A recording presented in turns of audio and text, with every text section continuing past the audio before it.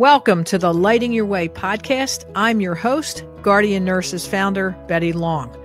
During season 3, we'll be delving in deeper to the amazing lives and stories of nurses and other healthcare professionals from around the country. We'll also be talking with a few of my nurse advocate colleagues at Guardian Nurses. You'll get a behind-the-scenes peek at the healthcare system, as well as get advice on how to get the best care when you or a loved one is a patient.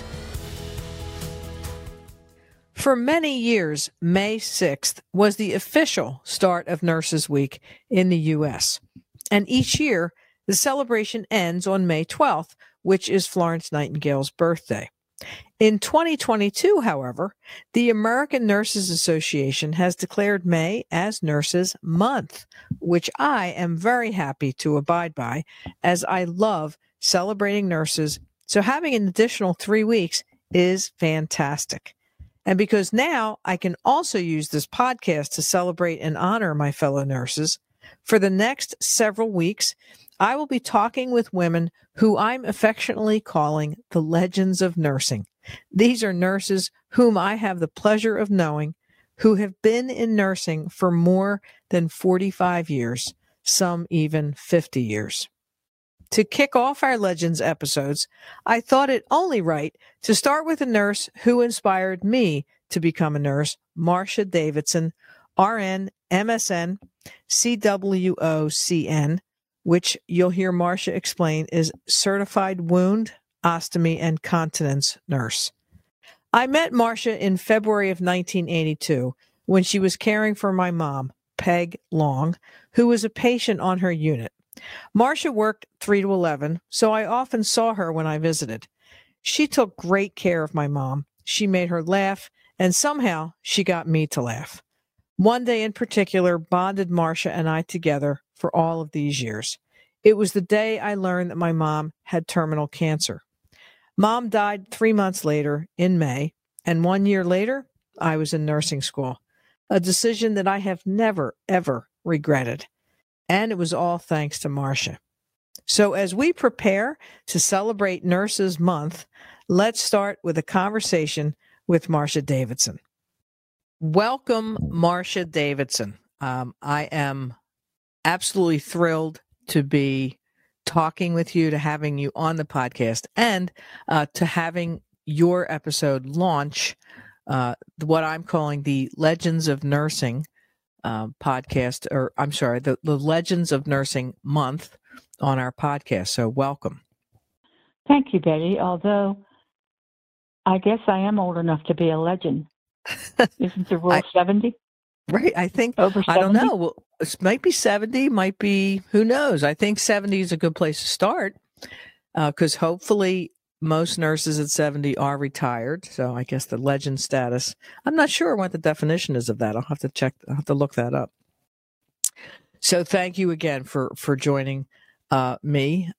This podcast, while typically we talk about cases on the podcast, this isn't really going to be about that. It's going to be about you and your life as a nurse, and just talk about nursing in general. So this is going to be fun for me, hopefully fun for you. Most likely it will be. Right. All right. So let's start with an easy question. Good. I like easy questions. Yes. So let's talk a little bit about you growing up, right? To give us a sense, where did you grow up? Where were you born? I was born in northern New Jersey and moved. My father got a job in Hatfield, Pennsylvania, which really wasn't on the map in the 50s. So it was somewhat rural. I really had not much memory of living in northern New Jersey. It was really the place where my extended family was. Although my friends will tease me that I say chocolate instead of chocolate, which is the only remnant, and drawer. Like it's in the drawer. You kind of forget the second syllable there, yeah. Oh, okay. And then, so I grew up in Hatfield, and Hatfield's right outside of Philadelphia, right? We're not right outside, but it's north. No, Hatfield is north of Norristown. Okay. Up that way. Okay. Lansdale, Montgomeryville. Okay. So it's Montgomery County, I guess. Montgomery County, PA. Yes, Montgomery Okay. County. And what did your dad do that he was transferred? He was a quality inspector or manager or something like that for castings in the foundry. Okay. Many of the castings were like part of airplanes. He initially worked during the war. He worked in Wright Aeronautical. And my mom was she worked as a seamstress in not our family, but a family-run dry cleaning business. Oh, okay. She did alterations. So that she was working at the time in, you said, the 50s, right? When Mom and Dad was working in. Right. Okay. And they moved to Hatfield, where they raised their family. You were, how many siblings do you have? I had one sibling who was a lot older than I am and married young, and so I had an awesome childhood. I had more love than any one person should have because my parents had lost a child prior to my birth. So when I came along, everybody was really happy that I was healthy. Right. Okay. And so even though I had an older sibling, I was really raised somewhat as an only child, yet my sister was similar to a rabbit in that she had multiple children very early, like steps. Irish twins, I think they're called. And so when I wanted siblings, because there was less of an age difference between my oldest nephew and myself than my sister and myself, so I could go there and be part of gang. Oh, okay. Or when I got tired of all the noise and clutter, I could come home and, be the darling child. So she lived close to your parents? She lived close, right. I used to ride my bike there. Oh, that's cool. Okay, great. So you lived this idyllic childhood, and then somewhere in there, you decide, I guess, you're going to be a nurse. So your mom was not a nurse. Was there any nurses in the family? No, neither. No, my paternal grandmother was an LPN by waiver. What's that mean? Which I think it means that you sort of had like on-the-job training, and the doctor said, "Yeah, okay, you can be a nurse." Okay, that's a very basic understanding, but it was something like that. And she was not. I don't believe she is the reason I wanted to be a nurse. Okay, because she was. I loved her, but she was very stern and very follow the rules, strict. Okay. My way or the highway kind of person. Okay. Not someone who I wanted to model behavior. Right. Okay. But neither of my parents nor my sister graduated from high school. So, I had no family pressure to become a nurse or to become anything really. I mean, I think my parents would have supported me whatever I wanted to do. Well, that's good in one sense, but doesn't motivate you at all. So no, I mean, I had to do something. I don't mean they wanted me to live in the basement of my life. So what was you went? So you graduated from high school, and then did you go directly to nursing school? Yes, I did. And where was that? Where did you go? Montgomery Hospital School of Nursing in Norristown. It was between that or Reading, and Reading had a large class, I think of about 100, and they were somewhat strict. Like you couldn't have a radio for the first 6 weeks or 6 months. I don't remember. Okay. And I had gone to a somewhat large high school, a large graduating class, like about 300 or 400. So Montgomery had a smaller class. There were 41 probies. Okay. So I thought I wanted that smaller experience. Yeah. So you go into Montgomery, and it's 41 students. You're practicing probably right away because it's a diploma program, right? Right. It was a diploma program. Right. And then you're on the floor, and you graduate in what, 2 or 3 years? 3 in September of 70. Okay, so you head out into your career, and where do you go? I went with a classmate to Morristown Memorial in northern New Jersey, worked on a medical floor there. I was so green. Oh, good God, I was green.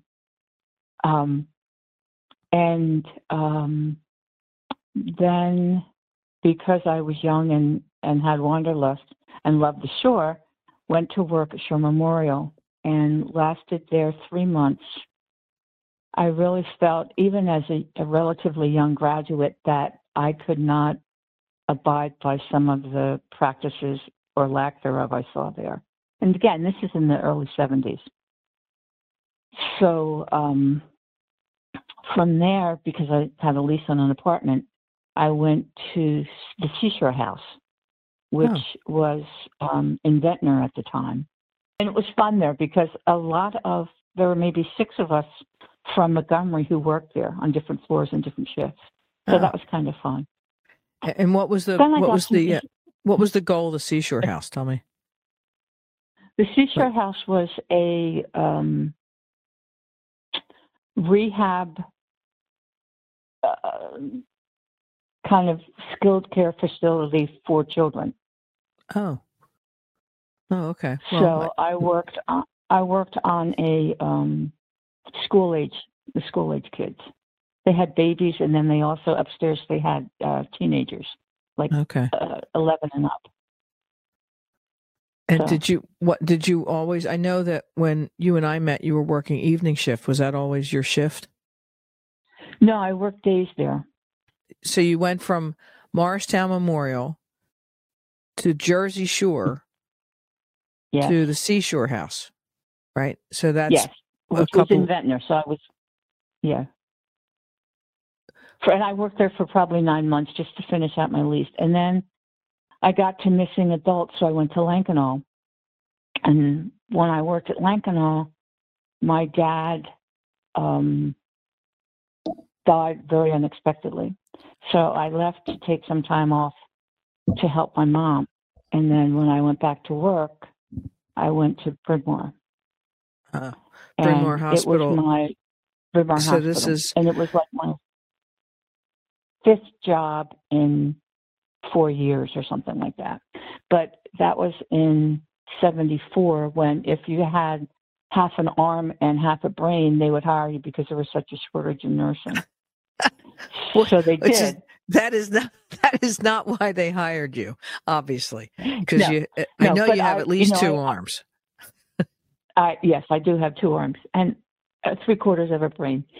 But I was happy because it was a 3 to 11 position, which is what I wanted, because I'd worked 3 to 11 at Lankenau. And they were delighted because I wanted 3 to 11. And it was on a medical ward floor, which I absolutely loved. Medical floor with a tad of alcohol detox. Okay. Thrown in for good.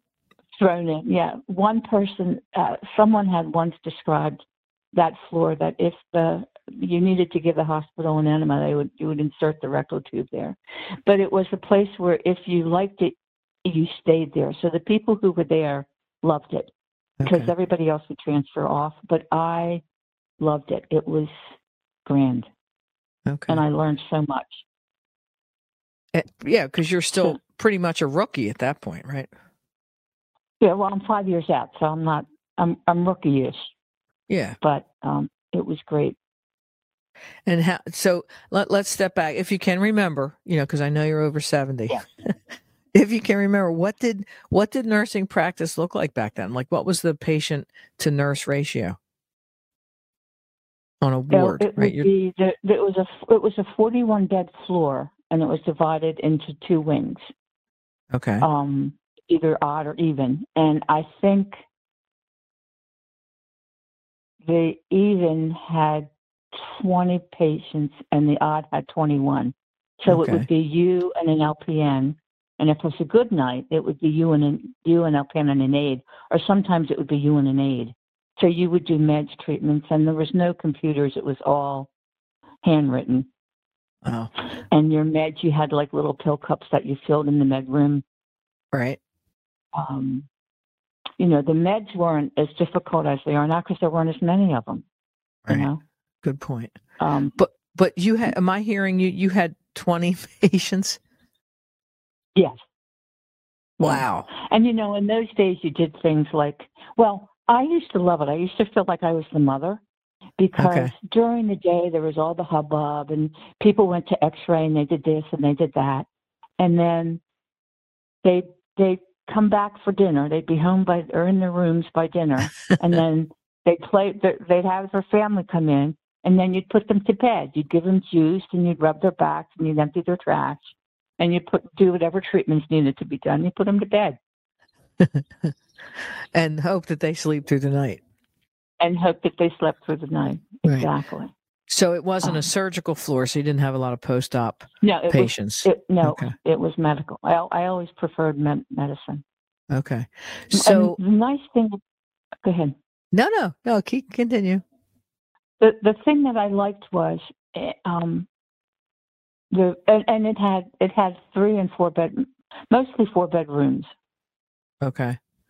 Right, because I remember my mom was in a room with 4 other, 3 other women. Yes, she was in 2063 by the window. I don't know why I remember that, but I do. I don't know why. Jeez. I'll have to play that number, 2063. Yeah, there you go. Yeah. But, you know, it was, and then in 83 when DRGs came,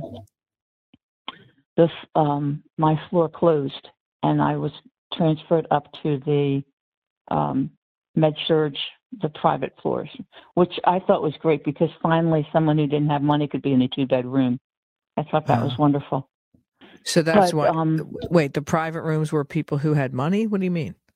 I mean, everybody had insurance. Yeah, like the ward people, right, but the ward people were in 4 bedrooms. What does ward people mean? Tell me. People who either had minimal insurance or didn't have a physician, had the interns and residents or the primary care. Okay. The physicians. Okay. Anyway, so at that time, then nursing diagnosis was coming into play, and so was primary nursing, which I absolutely thought was great. Okay. That you were that person's director of their care and overseer, and kind of guardian in a sense, not to use your word. Right. It's okay. It's okay. It's not my word. Okay. But so you're all right. So let me go back to something you said about putting, your folks to bed. One of the things which I think is missing, you said, you gave them a back rub and you emptied their trash, which, that's, wow. You're doing both now. I know. And you made sure that, like everything was there that they needed. Their tissues were there, their water was there, their call bell was there. Right. I mean, I remember when I started nursing that back rub, when you worked night shift, I worked 7P to 7A, but that you did offer the patient a back rub, right? And I think that's, you're really dating yourself when you say that today, because I don't think anybody offers back rubs to patients. Oh, if you want me to date myself, can I tell you that I learned to give injections, IM injections in glass syringes? We did have disposable needles. Okay. Makes me feel like I should be 100. So, all right. So you go to the med-surg floor. You're still at Bryn Mawr, right?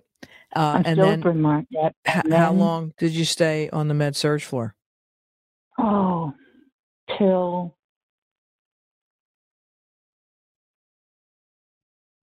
I guess 88, maybe somewhere in there, 85, 88. I hurt my back and I was out of work for a while. And when I came back, I'd gone to days when I went upstairs. Okay. And then I hurt my back. And then. At work? Yes. Yeah. That was like, I think 85, 86, somewhere in there.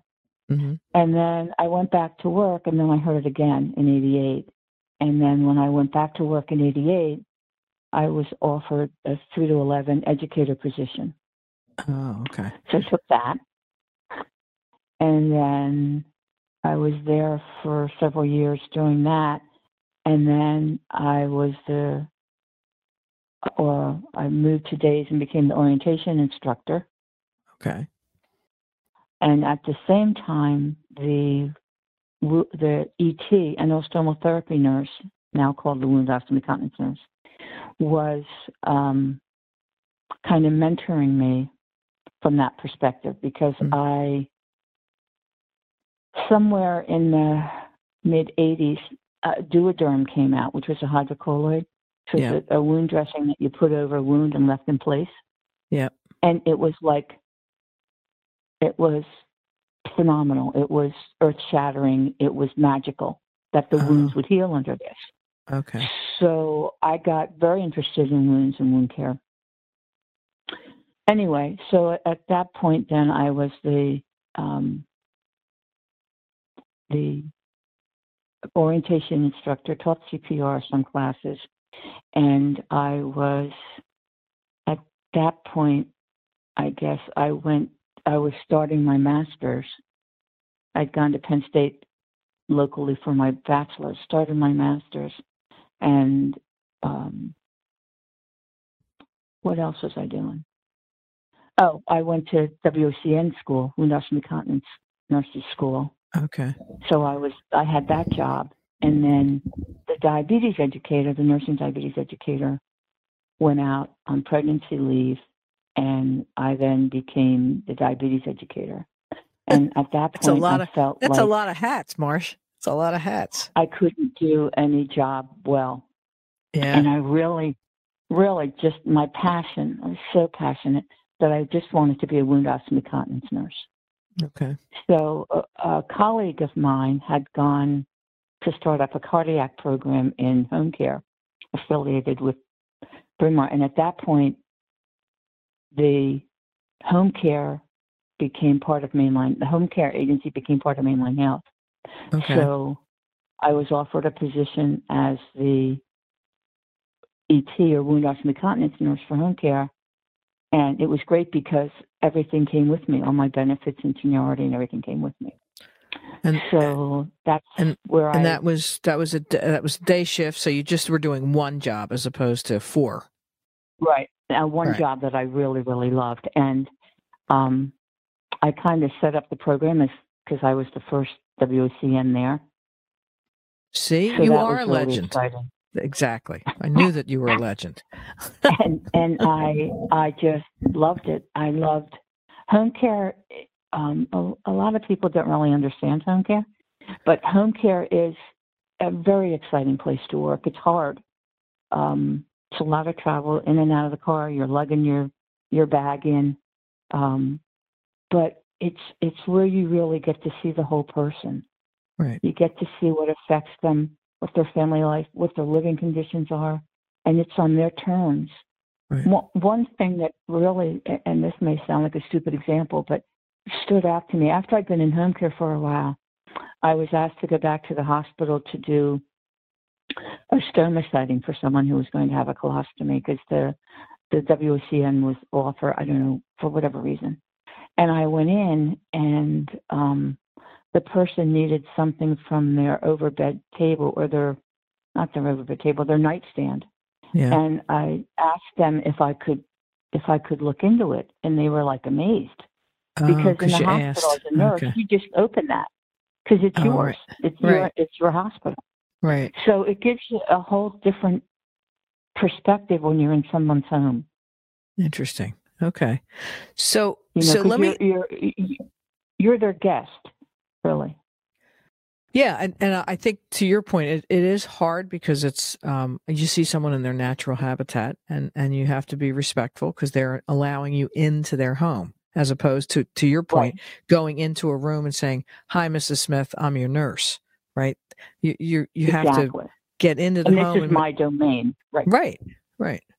I get that. So let me circle back. I heard you say you hurt your back twice in the hospital. Was that because you were lifting patients? A lot of folks don't understand how physical nursing is right, as a job in the hospital, where young nurses, young women, men are lifting patients or, pivoting them, or things happen, right? So what was your mechanism of injury for the back injury? Probably a short, chubby little lady named Phyllis who had a thigh-high cast and needed to get out on the commode several times during my shift. Okay. Yeah. And then the second time, I forget what happened the second time, but I had herniated a couple discs. And the last time was really bad because I actually had to crawl out of a patient's room. It was rather embarrassing. Oh, yikes. But anyway, I lived to tell the tale, and I'm still here. So. Right. Have you had back problems since then? Has that been a chronic issue? It's a chronic issue. I mean, it has its good days and bad days. Yeah, I just wanted to bring light to that because I heard, because a lot of nurses do, they get injured at work because it is, particularly now. I mean, think about it. You had 20 patients, which is absurd now, right? Even with an LPN and with an aide. Yes, but Betty, young thing, you must realize that some of these people were walkie-talkies. They were people who were in for a barium enema or an upper GI. Oh, okay. People came into the hospital for that. True. Yeah, I mean, the acuity level was much less. Yeah, I do. That's true. Good point. Thank you for bringing that up, because I do remember when I talk about my mom being in the hospital when we met, she was there for a week because she was being worked up, for her cancer diagnosis. And it was like, you do that outpatient now. Right. So, maybe mom went for a test one day and then came back. Right. Okay. And things were different then. I mean, you didn't have monitors, or you didn't have, not generally on the floor. You didn't have people on ventilators. You didn't have PCAs or something monitoring the drips of the IVs. You calculated them yourself. It was very, very different. Good point. Thank you for pointing that out. So tell me, I'm always curious about nursing uniforms. Back in the day when you were in the hospital at Bryn Mawr, what uniforms were? At Bryn Mawr, I finally got out of dressings and went into pantsuits with my clinics. Always my clinics. The clinic shoes. Okay. And the clinic shoes. Absolutely. Were nurses wearing scrubs then? No. Okay. No scrubs and caps. You wore your caps, which was always an issue for me, because caps were they always would get stuck when you'd pull a curtain closed. Your cap would be like cockeyed on your head, sideways. I remember wearing nursing caps in high school, in nursing school, and I did not like them. They were not very practical at all. No, they were not practical. So I was glad to see them go. I know a lot of, in fact, when I was in nursing school was the early 80s, and I was always curious. I think we had one or two men in our class, and I asked the instructor why the men didn't have to wear the cap. So it's like, well, when they have to wear them, I'll wear them. But alas, I had to acquiesce and follow the rules. So you talk about being a certified wound ostomy continence nurse. So that has evolved from the enterostomal therapist, right? The ET you talk about the enterostomal therapy. Really, initially, many of the people who were enterostomal therapists were not nurses, but were people who had ostomies themselves and helped others. And then nursing became involved, and it just progressed. Because nurses were used to, or ETs, nurses and otherwise, were used to dealing with skin conditions, peristomal skin conditions, then it just seemed the natural way to go to include skin with the care of ostomies. And then I guess because we were comfortable with things below the waist, we ended up with continence as well. And because of continence, effect on incontinence, effect on skin and otherwise. So Right. I think that was some of the impetus to have the name changed from Endosdermal Therapy to Wound Ostomy Continence Nurses Society. And how long, when you said you went to pursue your certification in that, how long was that, and what kind of training was it? Was it outside of the hospital, or was it inside? It was outside the hospital. It was a month of classes every day.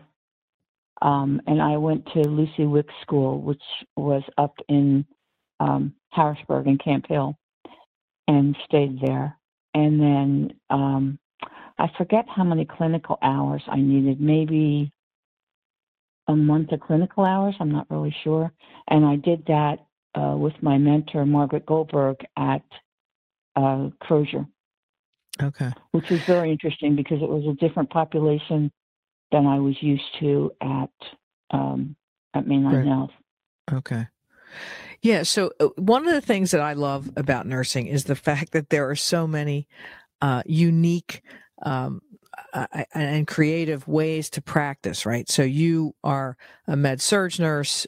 You've done peds work, you've done adult work, and then you find yourself kind of attracted to working with wounds and ostomies, right? And then you certify in that and become an educator and a consultant for patients who are dealing with maybe getting an ostomy or other wounds, right? So that you're working with them long term. That's what I think the beauty, one of the things about nursing that I love is that there's so many facets of it that you can specialize in. There are so many facets of it. Right. Initially, it was wounds that I was interested in.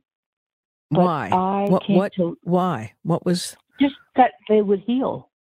Like you could get this hole in somebody's butt to heal. Okay. And we've come such a long way from I can remember when I worked on the medical floor at Bryn Mawr, we would take regular adhesive tape, turn somebody on their side, take regular adhesive tape, tape their butt, shear their butt, tape it to the side rail, okay? Tape the tape to the side rail, put a heat lamp on there, and stuff Maalox and Betadine in there. Oh, my God. Yeah, I'm telling you, I can't tell you what things I've done to wounds. But anyway. Well, no wonder you thought Duoderm was like magic. Magic. Wow. Anyway, but once I started caring for people with ostomies, I absolutely loved them. I loved it. To be able to be with someone who is, it's not really the best time of their life. Like, not many people are jumping up and down when they say, oh, by the way, you're going to have a colostomy or an ileostomy or your ostomy.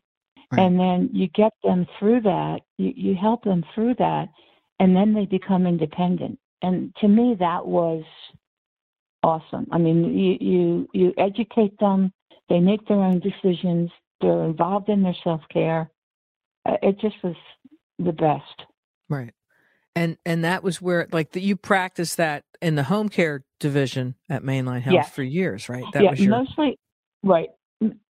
I was triple certified, but it was really wounds and ostomies that I did the most, just because of the need. Okay. Right, because let's face it, and as particularly as I know several friends who have had ileostomies, right? And it's a not a great time in their lives. So what, when you look back, right? I mean, I can certainly hear the passion in your voice when you talk about the doing the wound ostomy continence training and to work with patients in their home. Is that really where your sweet spot was? I mean, what do you love about nursing? Absolutely. I think what I love is just the interaction with people and being able to get them through a difficult time, whatever that is.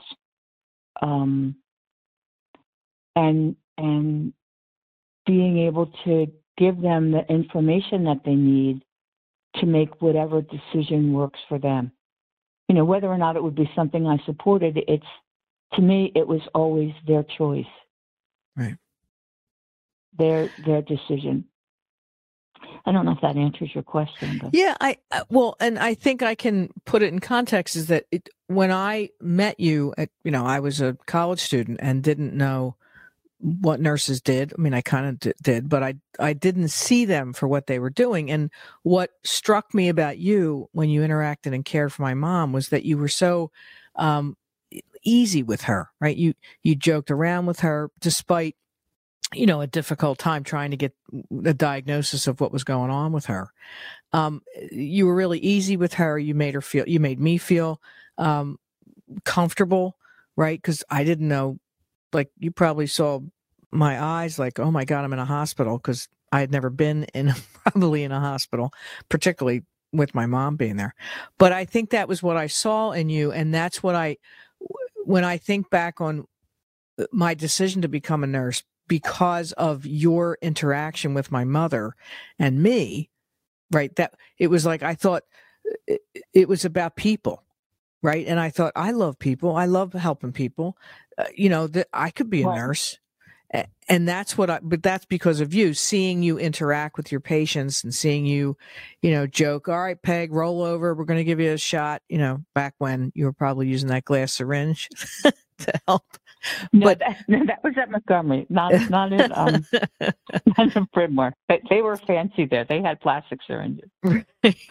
But you gave pain medicine, in the butt, right? It wasn't IV. Oh, yeah. It wasn't Yeah. right. So I think that's what I enjoyed seeing about you, and then your impact on me was that it was really about people, right? Yes, there's science. Yes, there's math. Yes, there's a lot of other stuff to it. But at the end of the day, it's really about helping that person, to your point, through a difficult time. And having empathy for them, because it's so difficult. Right. And look, you really need to see what it is they're experiencing as much as you can.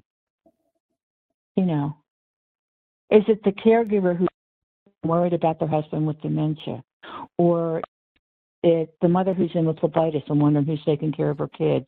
Is it the husband who now this disease, he's not going to be able to work? I mean, whatever it is, you just have to meet them and help them through it. And humor has always worked with me. I mean, both my parents had great sense of humor. Just okay. and I was blessed to have that transferred to me, I think. Right. Well, I tell friends and anybody who'll listen, when I came and met you, I guess it was maybe 10 years into my nursing career, and I saw you at a bar, I think, and I said, hey, Marcia. At a ball game, thank you very much. Hey, Marcia, I just want to let you know you're the reason I became a nurse, and you, in perfect style and timing, said, don't blame that on me. Which was took me back, like, wait, no. So I couldn't think to be anything else. It's all I ever wanted to be. Yeah. There was just no other option. I just had to be. I had to do whatever I had to do to be a nurse. That's that was great. it. That's great. So let's fast forward to your retirement. So, we joke. One of my friends and I joke that nurses don't retire; they just go per diem. But you did retire from active practice. I think it was August of 2017. So at that point, you're 47 years in. God bless you. Right. What led you to that decision? What was, here's somebody, you love nursing, you love working with your patients, and yet you're facing, you're getting older, right? I'm getting older. And like I said, physically, home care's hard. You're going up steps, you're going in houses, you're going everywhere, and I had a huge territory. So I was, you're in and out of the car 4 or 5 times, 6 times a day. And my spouse was very insistent that I retire, and I didn't really want to. But I finally agreed to, knowing that I could go back and work up to 30 hours a week, 30 hours a month. Still be eligible for my pension. exactly. You just go per diem. Right. Okay. But unfortunately, in the after the third week of my retirement, I became significantly ill and was hospitalized and was ill for about a year and a half till I really got back to any semblance of myself. And that negated my return to work, which took me even longer to accept that than to get better. It was really, really difficult for me. And I really, really missed it and resented that I couldn't go back. I mean, not that anybody was stopping me other than my health, Right. but there was no way that I could do that. Well, I think health is important. You've spent your life taking care of other people, and it's time to take care of yourself, which a lot of nurses don't do that well. So, no, a lot of nurses don't do that well. No. So was the nursing care at that point, like you're looking back, were you hospitalized for that part?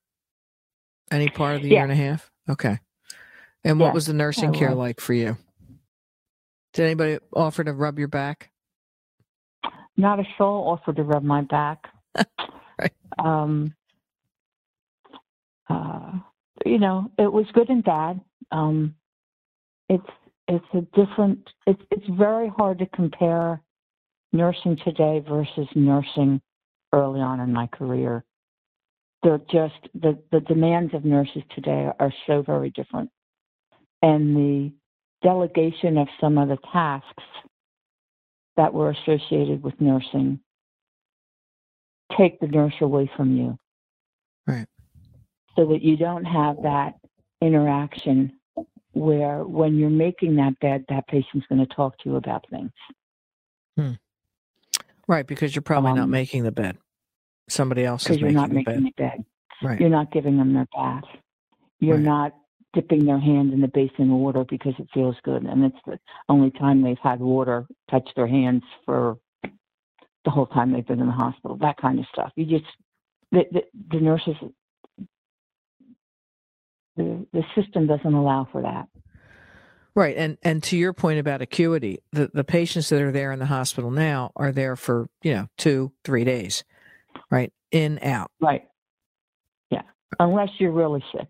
Now, when I was going for my bachelor's, there was a nurse there who said that, and this is in the late 80s, early 90s, said that the people in ICU are now on the floor. Right. And the people who were dead were now in ICU. Right, and that was the 90s. Imagine. And that was in the That was in the late 80s, early 90s. Right. Yeah. Right. Imagine what it's like now. All right, so let's talk about your future. So you and your spouse, I think, are looking for a continuing care community. Thinking about yes, we are. Your retirement or your care post retirement. Did being a nurse play into that decision to pick a continuing care community? Absolutely. So tell me a little bit more about that. When I worked in home care, I saw elderly people who were barely making it on their own. They didn't have support. If they were coupled, their partner, their spouse, whatever, might be in a facility, and they hadn't seen them for months because they didn't have any way to get there, either because they were disabled or they didn't have any transportation, or they didn't have the money for transportation to get there. And I just didn't want that to happen to us. We don't have children. We just had dogs and cats. We don't have children. And there's as I say, there's no one's going to wipe my butt, and make sure my whiskers are plucked. So I really felt like we needed to go somewhere. It took a while for my spouse to get that. Okay. But I had the same thing about talking her into a generator, because I saw again elderly people at home with no resources. When the power goes out, they're cold. They they don't have refrigeration. They don't have heat. So I did not want us to be in that situation.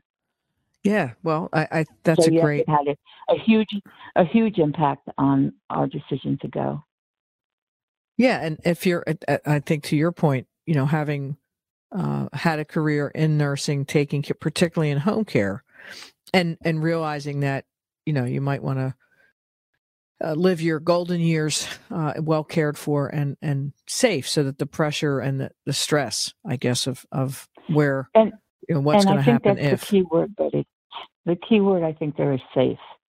I saw so many people who really, like I said, didn't have. There were other people who had wonderful resources, family members, people, husbands who bent over backwards for them, all kinds of things, all kinds of situations.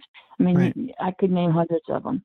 Right. But when it was bad, it was bad. Okay. Okay, so two of the questions that we're going to ask our team at Guardian Nurses for Nurses Month, back again to the celebration of nurses. I heard you mention Margaret Goldberg. So when you think back on your career, there may be many, but who do you remember as your mentor? I think I learned many nurses, many things, but I think from my specialty perspective, the wound ostomy, the ET at Bryn Mawr, Barbara Modick, was the one who kind of took me under her wing and showed me things. And then when I went through my WCM program, my preceptor was Margaret Goldberg. And through Margaret, who was very active in our society, was president of our local group and also of our regional group, introduced me to really, literally living legends, active legends within the Wound Ostomy Continence Nurses Society. Okay. So really, Margaret. Okay, great. Okay, the final question: what is through your career, what is a value that you lived by in your practice of nursing?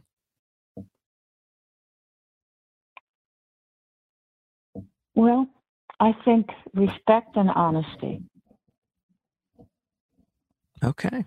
I think it's so important to respect that individual, that it's not just a diagnosis in that bed, that it's a person who has wants and needs and concerns and anxiety and desires and all that and more. That's a very honest answer. Thank you. Well, honest it is. Yes. So, Nurse Davidson, as I like to call you, I am very proud of you, Long. Proud of your career, and proud that we are friends. And again, I know that I've said this to you. Thank you for all that you've done for me and for all of the thousands of patients that you have cared for, and for all the nurses that you've mentored. Betty, I could not be more honored to be your friend. For sure. And I do believe you give me so much more credit than I deserve. But if it makes you happy, I'm happy. Well, thank you. And I look forward to celebrating Nurses Month with you. Thanks for being with me today. You're welcome, Betty. Bye-bye. Bye. If you have any questions that you would like us to address in a future episode, please email us at podcast@guardiannurses.com. That email again is podcast@guardiannurses.com. We would love to hear from you. Thank you for joining us this week. You can find the Lighting Your Way podcast on Apple Podcasts, Google, YouTube, Spotify, and Stitcher. If you liked what you heard, tell a friend and leave us a review. You can learn all about Guardian Nurses Healthcare Advocates on our website, guardiannurses.com. So until next time, find some joy in your life, pet all the good doggies and kitties, and remember to tell your people that you love them. Take care.